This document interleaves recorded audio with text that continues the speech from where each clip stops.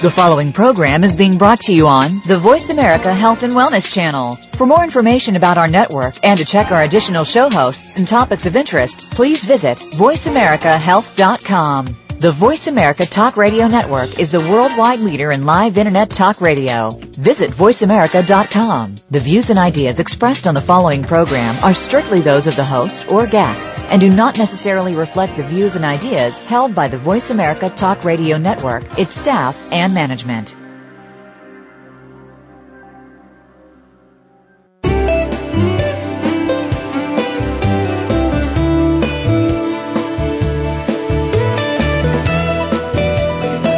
Some people expect solutions to be expensive to be effective.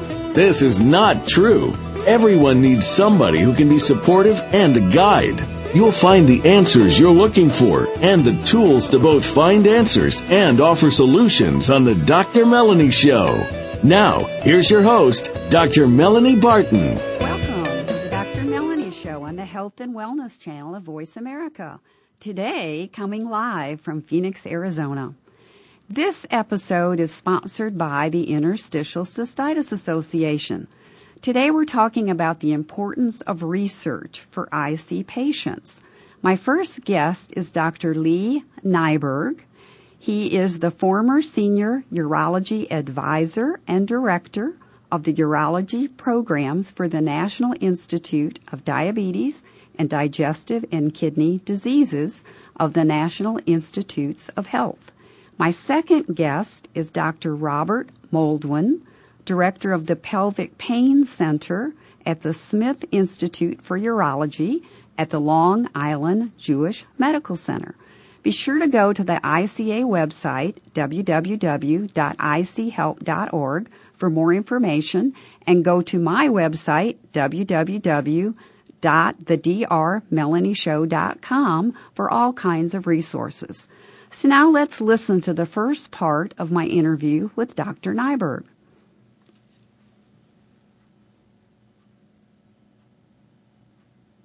Fortunate today for me to be interviewing Dr. Lee Nyberg, who is retired from the National Institutes of Health, where he was the program director. So I'm very glad you're willing to do this interview in your retirement. Thank you.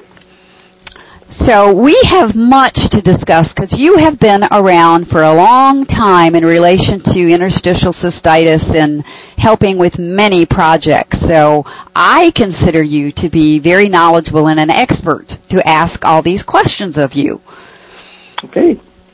So it's really important to do research for patients who have interstitial cystitis. Why? What's the reason for that? Well, I think everybody who has the disease or family members or people who know patients with IC know that it is a very troubling, chronic, painful disorder. But it affects every individual differently. Yes. And that makes it a very difficult disease to study. And so we need to have standardized approaches to study the disease in afflicted patients. We need large numbers of patients so that we can get all of that information together to help us learn about the disease.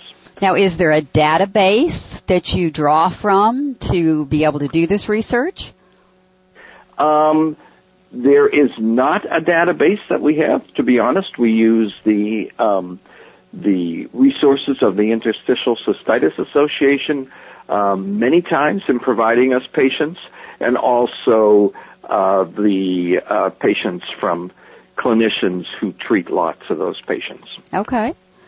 And how long does it take to design a study? You know, if somebody wants to do one from start to finish, how long is that process usually? Well, usually I'd say we take 6 to 9 months to get a study designed. Okay. And that includes not only the design, but the forms that have to be manufactured to be utilized with the patients. And then once when the study is designed and ready to be implemented, most studies take about 3 years, 3 to 5 years to conduct. My goodness. And then we have to analyze the data. That probably takes another 6 to 9 months. So it's a long process.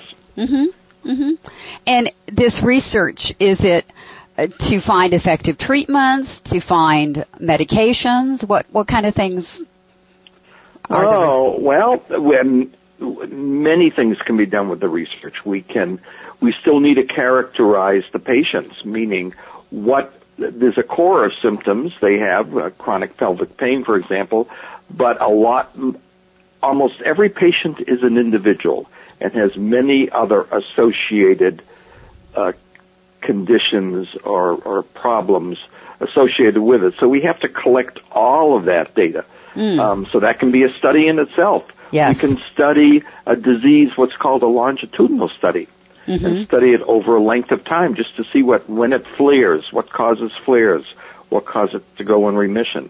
We can take cells from the patient and study those at the bench, as we say. We can try it with different drugs, and we can clinically give patients drugs to see what it does to their symptoms or what it does to the cells. So there are many ways to study the disease. When you've got so many comorbid conditions that go along with the interstitial cystitis or painful bladder syndrome, how do you get to do a comparison between patients when you need a lot of patients? Okay. So you can put them in various categories and study them as a group. Okay. And this is men and women? Well, we're not sure. Certainly men do have the disease, and quite frequently they are not studied. And we focus on women since the majority of the disease is found in women, and we don't know if we can combine men and women together or not. Okay. But are there specific studies that are done on men with interstitial? Yes, there are. Oh, yes, good. There are. Oh, good. Because I've had men with IC ask me that, and I didn't know. Yeah, there are a lot less than with women, but yes, there are. Okay. Well, maybe as the studies are done, they'll determine more things so that there can be more studies, more specific things. Absolutely. Good. Well, who is the person or the business or the company that can be doing research? What are the criteria that people have to follow to be allowed to do research?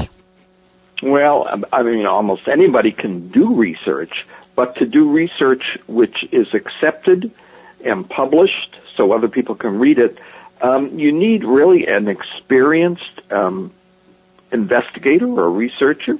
It doesn't mean the person has to be a physician. Well-qualified nurses do it. We have a lot of PhDs do it. People with master's degrees, but they need experience in doing research, knowing what to collect, how much to collect, for how long. So experience, I would say, is the experience in research, and it doesn't have to be experience in IC research, but they also have to have people associated with them that know the patient and know the characteristics of an IC patient. Okay. And they have to be able to study and follow all the guidelines about doing no harm to the patient. Absolutely.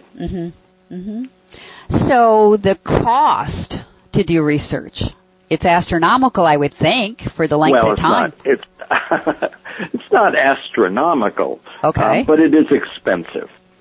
I would say to do a good typical study would cost on a large number of patients, probably in more than one location or site, would cost close to $1 million a year. And ideally, you'd like to do that for 5 years. So that's sort of an average. Certainly, some are done less, $500,000 a year. But it's expensive. It's certainly in the hundreds of thousands of dollars a year to do good research, which will be published and make an impact on understanding the disease. Okay. So the process of starting to do the research? Can you explain what the process is? The process. Well, first of all, you have to think of what you want to do. Think of a project that you want to do. Then you have to get people that will do it with you, that fit, people that have access to patients, people that know how to analyze data, people that can monitor the patients. And then you got to go and find and get the money. Mm-hmm. A lot of times you start with what's called a pilot study. Okay. And that is just a small study which is not meant to give you results that will impact the disease, but it's meant to show whether it is possible to do the study the way you have designed it. Okay. And that's relatively inexpensive. But you're not going to do that for 5 years. You're maybe going to do it for 6 months. You're trying to find out, will patients do this, or can you get the cells that you need? And the way you've designed it, can you get the data that you want? So it's really a feasibility study. Okay. And you're not doing it to actually come up with results. But you need to know, before you invest in $1 million, you'd like to know that what you are doing is feasible to be done. Mm-hmm. And you do have to answer to somebody. It's not you just do this all by yourself. I mean, if you get money from someone, you're going to answer to them. Right. Correct. Yes. You've got to follow the guidelines and do what they require. Yeah. Absolutely. Well, that I can understand. It's money that's being given to you. A lot of money that can be. Realize there are a lot of diseases out there that if you have a chronic disease, you think, and realistically, your disease deserves the money. Mm-hmm. And that's realistic. And so you have to show to the person that gave you money, you are making progress, you have a well-designed study, and you're going to make an impact on that disease that people gave money to. Mm-hmm. Mm-hmm. Because a lot of people with horrible diseases need that money. Yes. And they may not have the capability of somebody to lobby for them or to go to Congress. Get lost in the shuffle. Yeah. Uh-huh. As IC does frequently. Mm-hmm. Mm-hmm. And it's what people don't understand is the money that is given isn't often given just for one cause. Right. It's given for a broad description of diseases. And so then you got to say, hey, my disease deserves it more than another. Mm-hmm. It's not easy to do. No, it is not. People don't understand and think, well, how come they get it and we don't? But it's... Right, especially a disease like IC, mm-hmm. Which is poorly understood by many people, both common laymen as well as clinicians, nurses, and doctors. Mm-hmm. I can understand that. Well, it's time for us to take a break, so if you're okay, let's go ahead and take a break, and we will continue after the break. Okay. You're listening to Voice America Health and Wellness. The largest syndicated alternative health talk program has come to the Voice America Network. The Dr. Bob Martin Show is the program that will answer your health questions and help you to heal your own body of many different ailments. Each week you'll hear the answers that Dr. Bob gives to his callers that help them to be their own doctor most of the time. We'll also discuss developments on the healthcare front and what you need to do to keep your body in top form. The Dr. Bob Martin Show airs Wednesday mornings at 9 a.m. Eastern, 6 a.m. Pacific on Voice America Health and Wellness. The incidence of autism has increased at an alarming rate. Approximately 1 in 150 children are affected by autism, giving autism the undesired ranking as the most prevalent childhood developmental disorder in the U.S. 67 children will be diagnosed today. That is nearly one child every 20 minutes. Autism One, a conversation of hope, hosted by Terry Aranga, illuminates how right now there is more reason than ever for individuals with autism spectrum disorders and their families to have the best hope for the brightest future. Autism is treatable and given and appropriate therapies, children are recovering. With well-known researchers and doctors, members of Congress, and expert service providers from a wide range of disciplines, Terry offers interviews and insights highlighting the progress in areas related to autism spectrum disorders such as biomedical research and treatment, communication, education, and behavioral modalities, sociological and philosophical issues, and legislative advocacy and insurance concerns. Autism One, a conversation of hope, broadcasts each Tuesday at 9 a.m. Pacific on the Voice America Health and Wellness channel. Autism One, a conversation of hope. Through education and conversation, there is hope. Are you living your vital life?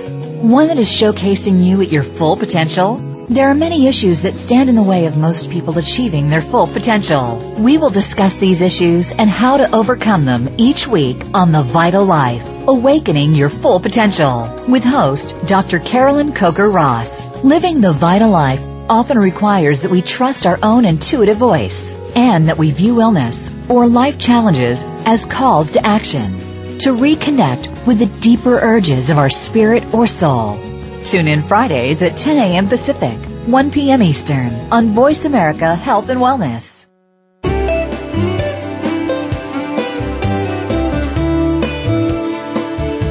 You're listening to the Dr. Melanie Show with your host, Dr. Melanie Barton.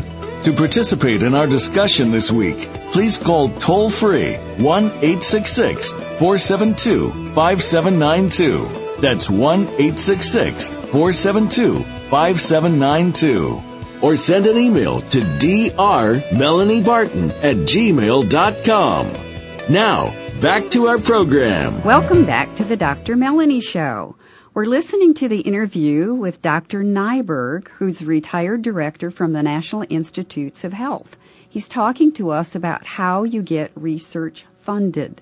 Today's program is sponsored by the ICA. You can get more information going to www.ichelp.org.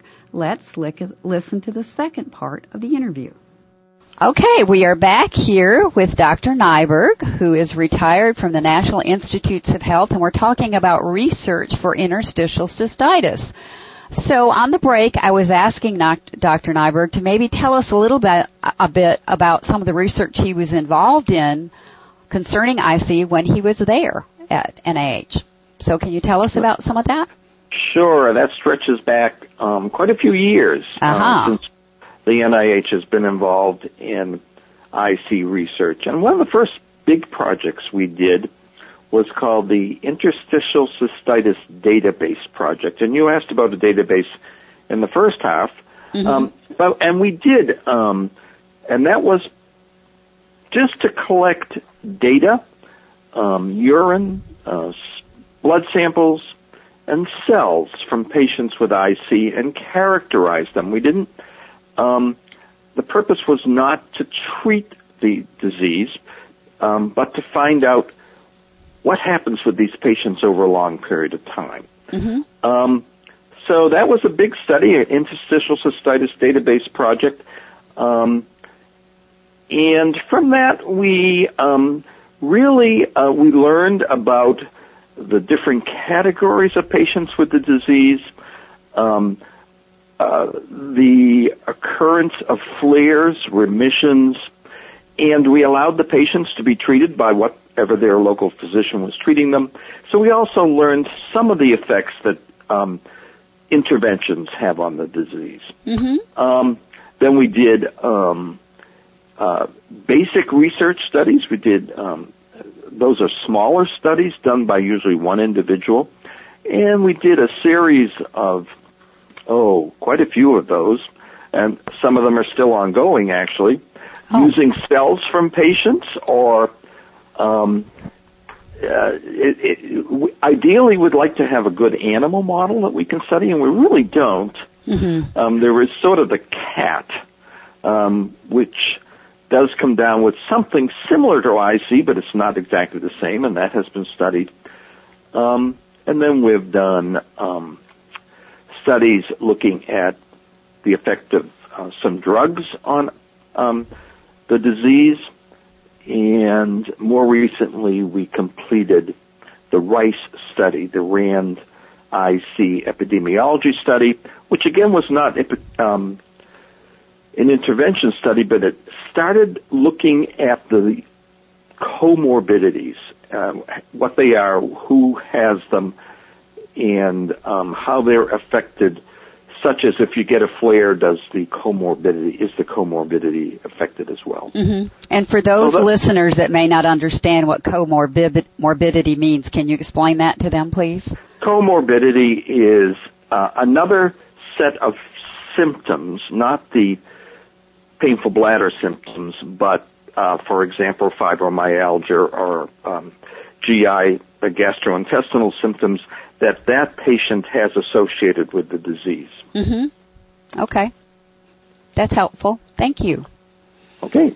So the epidemiological study that was done back in the 80s, did the National Institutes of Health do that?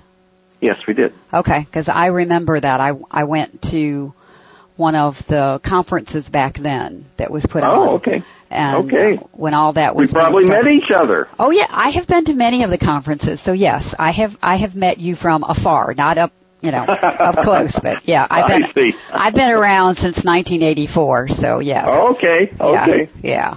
So lots of time. So. Okay. So if somebody wanted to understand what the National Institutes of Health is, because it's a term we're throwing around because you and I understand it, but other people don't. So can you explain what it is, please? Sure. The National Institutes of Health is, first of all, the largest funding health research funding organization in the world. Okay. It is a federal agency. And as you said, it's the National Institutes of Health. It is composed of, I don't know the exact number anymore, but over 20 various institutes or centers focused on various types of research.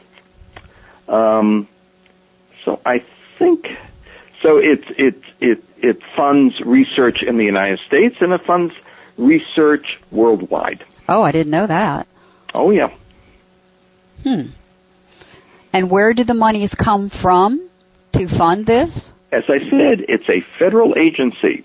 Okay. So it's your tax dollar and my tax dollar that funds that research, basically. Okay. All of the money is federal money that's derived through the federal system. Okay. And that process of... basically the tax system. Okay. Okay. So this year, because there was less money available to do that affected lots of research. Correct.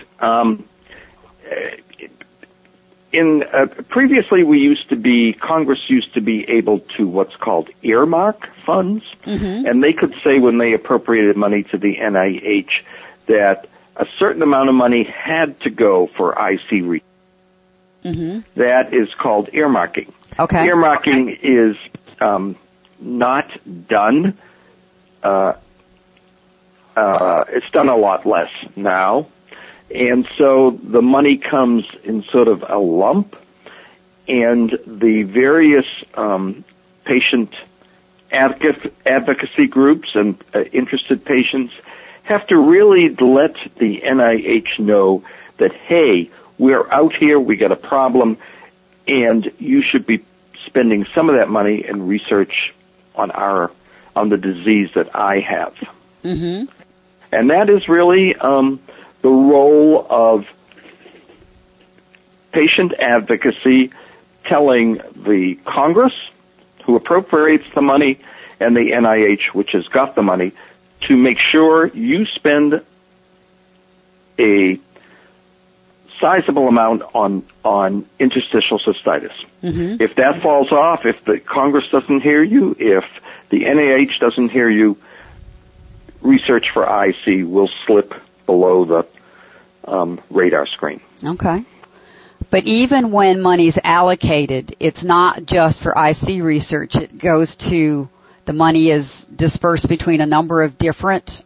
It is until the program directors at the NIH get a hold of it, and then they can allocate it specifically for IC research. But that has to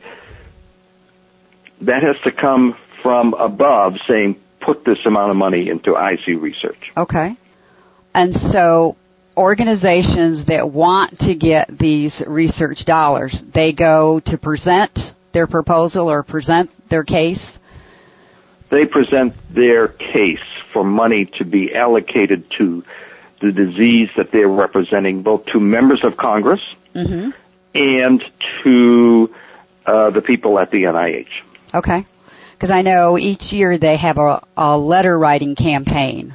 Absolutely. And that goes to our congressmen, I guess? Is that? Yes. Okay. Yes. To try to influence them to vote in favor of allocating money to the ICA. Yeah. Okay. Absolutely. That's how it happens then. Okay. That's how it happens. Well, I'm beginning to understand it a little bit better. So, if it's all federal money, and everybody's got their fingers wanting to use that federal money, and the squeaky wheel needs to be heard. Okay. Okay.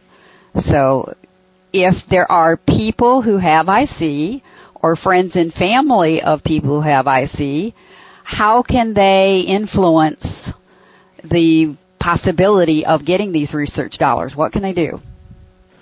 They should write to their congressman and their senator, telling them when they appropriate money for NIH, they can write in the appropriation bill that money should be spent on IC research. They can't say the amount, but they should write in there that part of this money should be spent on IC research. That comes from the Congress, Senate, and House.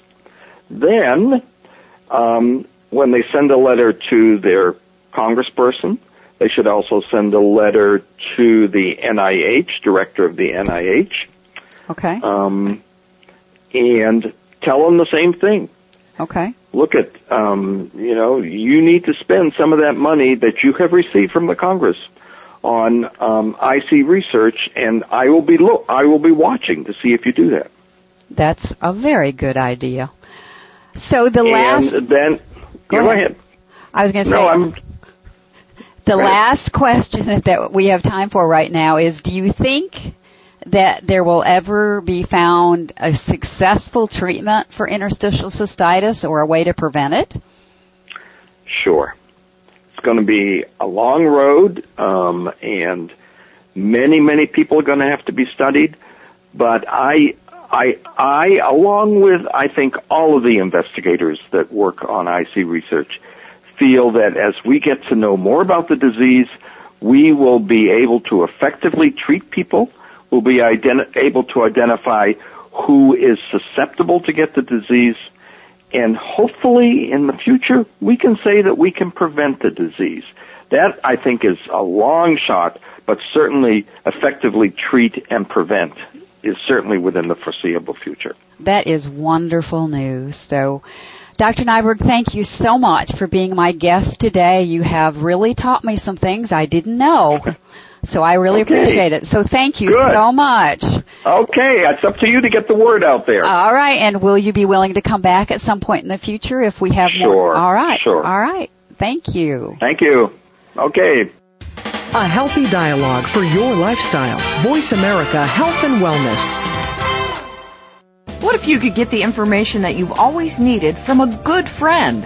If you don't know her already, you'll want to meet Janet Zappala. Janet is an accomplished radio and television personality who now brings her experience and a wealth of guests to VoiceAmerica.com. We'll feature discussions about food and drink, nutrition, lifestyles, and fitness, just to name a few. We'll talk about current events and what you want to hear about, too. The show is called Food for Thought. Tune in every Tuesday at 5 p.m. Eastern Time, 2 p.m. Pacific on the Voice America Variety Channel.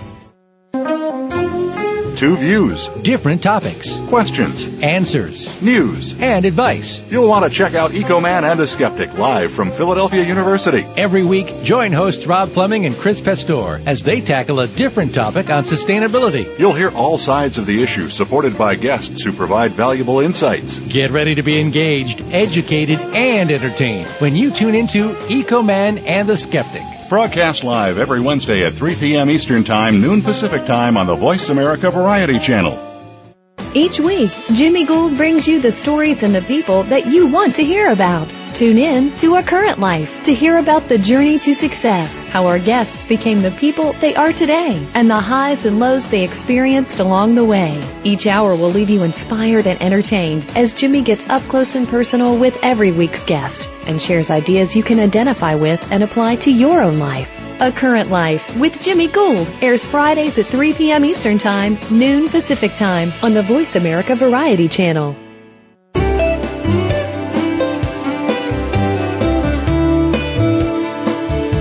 You're listening to the Dr. Melanie Show with your host, Dr. Melanie Barton. To participate in our discussion this week, please call toll-free 1-866-472-5792. That's 1-866-472-5792. Or send an email to drmelaniebarton@gmail.com. Now, back to our program. Welcome back to the Dr. Melanie Show on the Health and Wellness Channel. Dr. Nyberg from the National Institutes of Health taught us about how research gets funded. Now we're going to listen to Dr. Robert Moldwin from the Smith Institute that's going to tell us about some of the research that they have been involved in and how maybe you can become a participant. Today's program is sponsored by the ICA. You can find out more from them by going to www.ichelp.org. Now let's listen to the interview with Dr. Moldwin. We are fortunate today to have Dr. Robert Moldwin, a returning guest host to my show. He's the director of the Pelvic Pain Center at Smith Institute for Urology at Long Island Jewish Medical Center. That's a tongue twister to say all that. So thank you for being with me again on the show. Thank you for having me. Mm-hmm. So today's whole focus, we're talking about research and funding and all that sort of thing. So your center does research. So can you tell our listening audience, where do you get your funding from? Well, funding in our institution, through our Pelvic Pain Center, and as I presume it is with multiple groups that do investigations, can come from a whole bunch of different sources. Mm-hmm. There's, of course, the federal government with NIH grants, and there are other divisions of the federal government where people go for grants. These are becoming harder and harder to get because money is limited. Mm-hmm. We have private funding, and we rely a lot on private donations, it's amazing how wonderfully generous people can be. So we have a fund that we keep specifically devoted for projects that incorporate that deal with interstitial cystitis and for other pelvic pain syndromes. Mm-hmm. Other sources are other agencies. For example, the Interstitial Cystitis Association, the National Vulvodynia Association. Many of these really wonderful organizations are instrumental in collecting funds, and they have their own reviewers. When we will submit, for example, an idea that we have, and they'll send it out, our ideas and our protocols, to expert reviewers who decide on who should get any specific funds. So it's very competitive also, and that's sort of the tough part as well. Well, who are the reviewers? Is that an organization, or is it? They're usually people who are experts in the field. A lot of them are my colleagues, but a lot of it's also anonymous, so we don't really know who's reviewing what or what have you.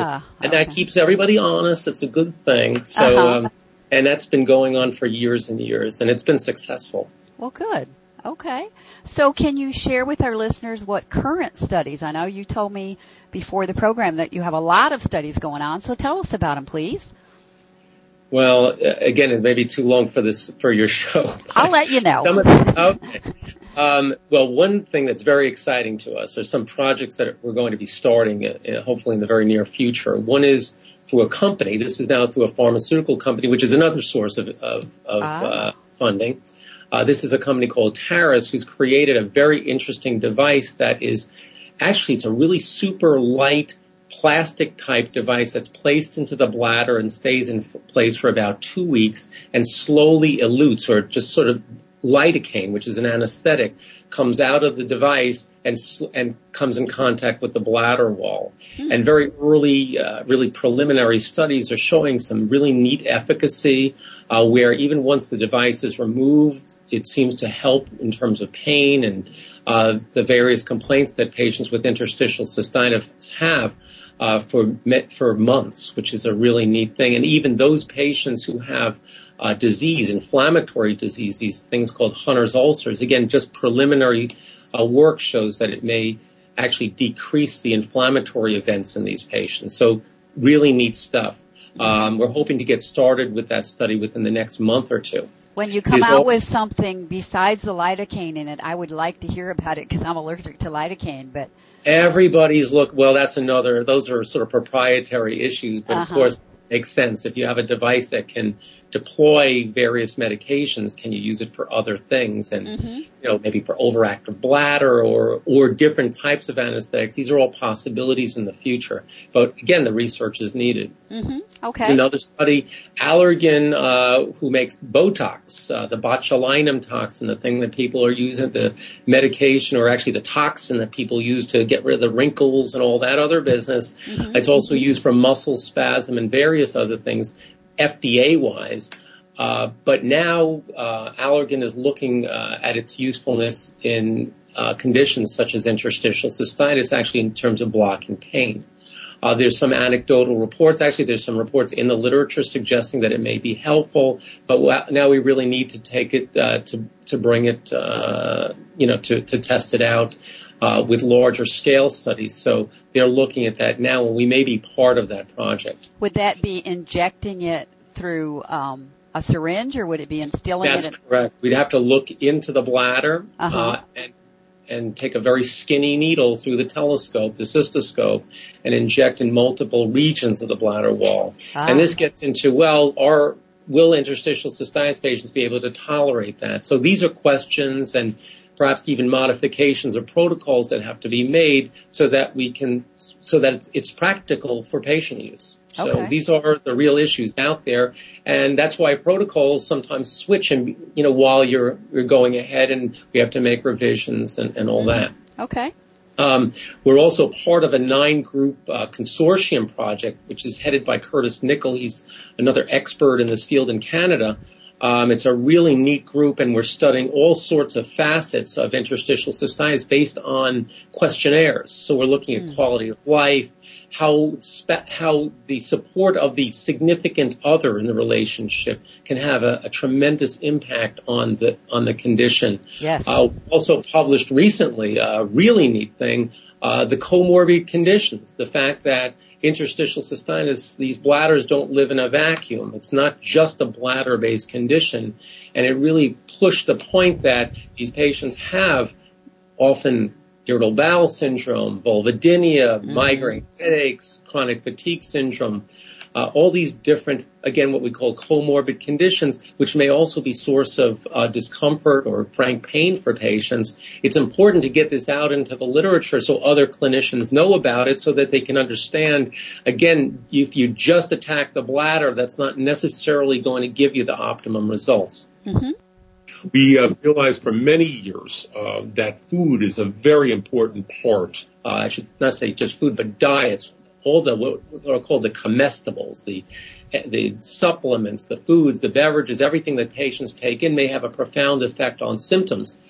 Barbara Shorter, who's actually part of our facility here, is a dietitian, professor of dietetics, and she works with us, and we've been working collaboratively for many years, and published on the association between patients' diets and their symptoms.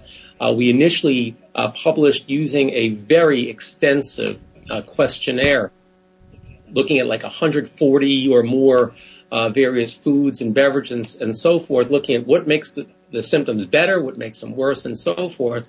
But that's just not practical in everyday use for the clinician. So our project right now is to shorten that and to create a short, simple form that any clinician can use. And we've done so, and we're in the process of what's called statistically validating that questionnaire, so it can be used in future projects to investigate this more closely. Okay, Barbara's been on my show and talked about that study. So she's awesome. She's just tireless. So she's been really, one of the major pushers in this field, and multiple kudos to her. It's a pleasure working with her as well, both not only in the research arena but clinically with all our patients here. Barbara, as well as all of us, have realized that caffeine, or at least foods and beverages that contain caffeine, seem to be the number one problem for patients to handle. Not that every patient has a problem, but again, it seems to be a significant issue for a majority of patients. And we're investigating, is it actually the caffeine in the coffee or in the chocolate or what have you that's causing the problem? So we have an interesting study just looking at caffeine, giving some patients a placebo, so to speak, sugar pill, and some patients getting a small dose of caffeine to see if what happens with symptoms. And some of the preliminary studies are very interesting that show that a lot of patients think that they're caffeine sensitive when in fact they're not as sensitive as they actually imagine. So interesting results so far, but that's a study in evolution. Okay. We've been very interested for many years in terms of the muscle dysfunction that interstitial cystitis and for males and females have. And we've done some studies looking at trigger points in this patient population. We've had we're again very fortunate to work with some excellent physical therapists who have academic interests in this field and have been doing mapping of trigger points. And hopefully that information will be published hopefully soon. And that's also something in evolution right now. Can you explain what a trigger point is? Oh, I'm so sorry. Yes, trigger points are when we do physical examinations on patients. We typically do pelvic or rectal examination, and we're feeling not just for the bladder, not just for prostate and so forth, we're also feeling the muscles there, because the muscles in many patients can be a source of pain. And all of a sudden we've come to one specific area, and the patient jumps up, and it feels like a sort of like a knot. I'm sure everybody's had a knot in their back or whatever. You just want to massage it out, and that's to oversimplify it. That's often what physical therapists work with. They work with myofascial release techniques to try to get those knots, those what we call trigger points, out.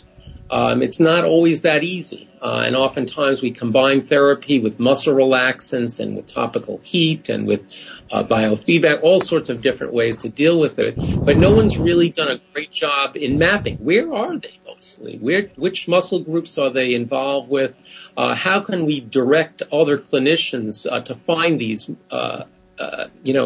a more efficient way, I suppose. Okay, well. So that's something on our agenda, and again, we've been plotting these out. Okay, we need to take a break at this point in time, and when we come back, we will talk about some more.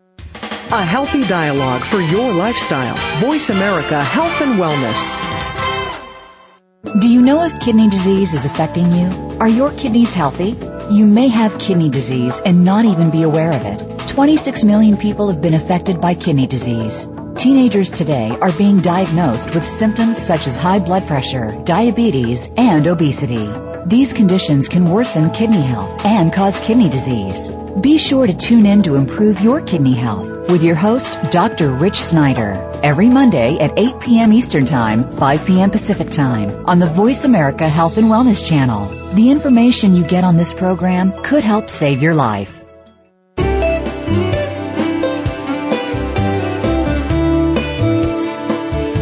You're listening to the Dr. Melanie Show with your host, Dr. Melanie Barton. To participate in our discussion this week, please call toll-free 1-866-472-5792. That's 1-866-472-5792. or send an email to drmelaniebarton@gmail.com. Now, back to our program. Welcome back to the Dr. Melanie Show. We're listening to an interview with Dr. Moldwin from the Smith Institute talking to us about the research that they've done. If you want to become part of a study, you can either go to clinicaltrials.gov, ichelp.org, or call the Smith Institute at 516-734-8500. Now let's listen to the rest of that interview. We are back here with Dr. Moldwin, and we're talking about research that can be done for interstitial cystitis. We're talking about the various studies that have been done, and they're quite expansive, and we're not going to get to all of them. So let's move on to some other questions, like how do you find people to participate in your studies? That's a great question. Generally speaking, most of the patients honestly come from our own practice. One of the fortunate things that we have here is a very, I would have to say, a robust practice. It's myself. I work with Marina Ruzamovsky, who is an excellent nurse practitioner. We have a really great staff that to be able to handle the patient load. Mm-hmm. And so we do have a great number of patients to draw upon, we'll call it. Okay. Always therapies and various research protocols are open to people outside any individual practice, and oftentimes we'll actually, believe it or not, we'll put out advertisements. This is often done in combination with our institutional review board, who makes sure that all the ethics and all the T's and are crossed and the I's are dotted and all that other business. So we may put out some advertising there. Oftentimes patients will look up on the internet through various websites such as clinicaltrials.gov and find out what types of studies are going on within any given locale. So these are probably the most common ways we go ahead with we accrue patients. Okay. Well, I know that many men feel like they're not part of the research because this is mainly found in women. So how do you balance that out? Sometimes, unfortunately, some of the studies are specifically dedicated to female interstitial cystitis patients. Now, do I think that's fair? No. Okay. But from a practical perspective, because perhaps only 1 out of 5 probably the closest number we have right now is probably 1 out of 5 IC patients is male. It used to be 1 out of 10. Mm-hmm. But because many of these prostatitis patients have so many voiding symptoms, urination problems, and so forth, we think that it's probably they flip into the category of interstitial cystitis. But getting back to the research issue, I think that it's a problem, and it's more or less for the sake of simplicity that most of the studies seem to be dedicated towards female patients. It's just easier to do it, and that people will take the path of least resistance, as unfair as that might be. Mm-hmm. And is it true, I've heard this, I don't know if it's accurate, that there is a high incidence in the Jewish population of women? Is that... It's an interesting thing. That literature, that epidemiology was published a long time ago, and I think between an increase in because of an increased sensitivity and more patients being identified in all socioeconomic and racial groups, I don't know if that's probably an accurate characterization. Okay. If I would hazard to say that our population, because we are in a very, very multicultural environment here in New York, we see everybody. I don't see a preponderance of any given religion or racial group or even economic group. Probably, I would. So I think certainly more demographics need to be done. I think where we are right now as compared to where we were when that literature was published probably about 20, 25 years ago. Right. You're right. I've been around a long time. How about genetic studies? Are there some genetic studies going on to see if it's... I'm not aware Well, people are right now, some investigators are looking at the real, some of the genetics involved. I think from the practical perspective, I think most patients are interested not just in, the genetics on a molecular level. They're interested in finding out, if my daughter has if I have interstitial cystitis, is my daughter or son likely to have it? And unfortunately, I don't know of any ongoing studies at this moment, but I could be wrong. Okay. The latest literature is that there does seem to be an increased chance of having a first-degree relative with interstitial cystitis, but yet it still remains overall pretty low. Okay. So still needs more research done to determine. As most areas. Right. Sure. Right. So when you get some positive result, what do you do with that information?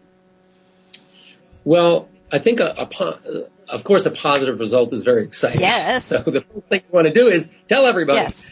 So usually as it works, before anything is published, because that's the main thing we want to ultimately do, usually these things get broadcast. They get broadcast out into our specific meetings. Mm-hmm. So for example, the American Urological Association has an annual meeting. There is a group called SUFU, Society for Urodynamics and Female Urology, which is a subspecialty meeting in urology. The urogynecology sector has their own meetings, and we can talk up at podiums or create posters and discuss things intimately with our colleagues who do similar work. We get feedback at those times, which is really instrumental in guiding any further research.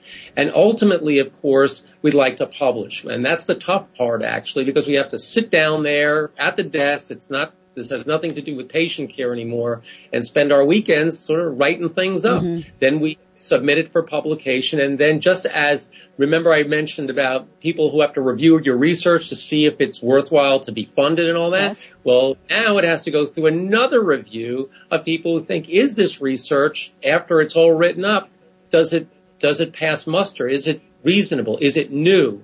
Does it say some important things? Is it going to change? Will it change the way we treat patients? Is it scientifically performed correctly? And a lot of times what you think is good research, other people don't. It gets rejected or it has to be revised in a way, and that slows the process down. The problem is for patients is that they, for example, once the investigators go to the meeting and they're up there on a podium session, of course, this now goes out into all the bulletins. Yes. It's not published yet. And then, of course, it funnels down to patients, and people get all excited, when is this going to come out when the actual paper isn't even published? Mm. So that's why it's so frustrating for patients sometimes. They hear about these things, and then all of a sudden they come into their doctor's office and they hear, oh, well, that's, we don't really know all that much about it. It may take, unfortunately, quite some time before it even comes out, and it's a little depressing. But I'm not depressed. We do see progression. We do see these things come, as we say, to market, certainly if it's a medication or a device and all that. And when it does, it's really sort of a neat thing to watch and to be part of it. Your book that you wrote, did you include some of your research findings in it? Some of it. I'll tell you, I have to reread my book.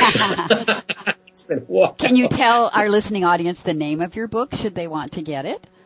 Sure. It's called The Interstitial Cystitis Survival Guide. It was written, I hate to say it, I can't believe it. I look back like 10 years ago, and people have been trying to get me to write a revision to it.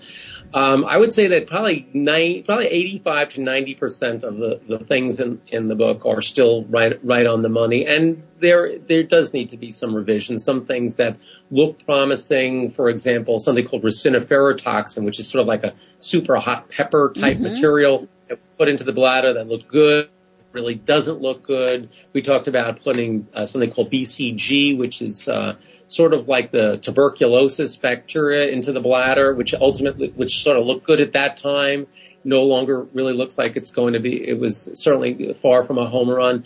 So there are some things that look promising but don't. Now we have a whole bunch of new things coming up, which if I had to put in a book, that's what would be in it. So I just have to, again, use some of my weekend time. Your family might not like that. More things in the book. But you know what the neat thing is? You have programs like yourself here talking, online, and these are wonderful things. The Interstitial Cystitis Association, the Interstitial Cystitis Network. There's lots of other ways to get some of the real current stuff. I think the value of the book was really, if a patient needs to sort of sit down and see it in print, and particularly for patients who are not all that internet savvy, it's a good way to sit down and get the basics in. Okay. So if somebody wanted to become part of one of your research projects you have going on now, what would they need to do? If someone they need to call us up. We have the Arthur Smith. I'm part of the Arthur Smith Institute for Urology. We have a website, which I have to actually look up myself. But if they look up the Smith Institute for Urology on Google, they can find our website, and we will. When we do have research projects, we post them online. Okay. We will, any of our patients, certainly we put up posters around the office and all that. And we have, I can give certainly our phone number, which is 516-734-8500, which is our general number. My secretary's name is Donna, and she would make appropriate transfers to our research personnel who run these studies, specifically Monica Johnson, who's wonderful. She's our research coordinator who runs these studies and is just doing a fabulous job. As you can see, there are lots of things going on. She's got a lot of apples and oranges up in the air at the same time, and she's doing a great job with it. Okay. Well, unfortunately, our time has come to a close, but in one sentence, can you wrap up or give some hope to IC patients out there? I think that in years past, there was literally no research regarding interstitial cystitis. We knew so little about it. Clinicians didn't know about it, and even investigators didn't know very much about it. I did a PubMed search, which is one of our medical research databases, to look for articles. There is literally a doubling within 1 year from 2009 to 2010, and now we're in 2011. But between those 2 years, there's literally a doubling of the number of articles published in the field of interstitial cystitis. There is so much more activity on a federal level, on a private funding level, on an organizational level like the Interstitial Cystitis Association. It's very encouraging, because the more people who are active in the field, the more work will get done and we'll make some more progress. Okay. I'm very optimistic about everything involved. Well, thank you very much for giving us this optimistic view and hope. And I appreciate you being on my show today, and I hope you'll be willing to come back at some future point. Today we heard about research for IC patients. If you want to find out more, go to www.ichelp.org. Next week we're going to learn about how to distinguish colds from allergies in infants and about infant massage. I want to thank all the Voice America staff today for being so welcoming to me. Remember to help yourself, help someone else. Until next week, goodbye for now. Thank you so much for joining us this week for the Dr. Melanie Show. Please join your host, Dr. Melanie Barton, again next Thursday at 10 a.m. Pacific Time, 1 p.m. Eastern Time on the Voice America Health and Wellness Channel. We'll see you next week for another great program.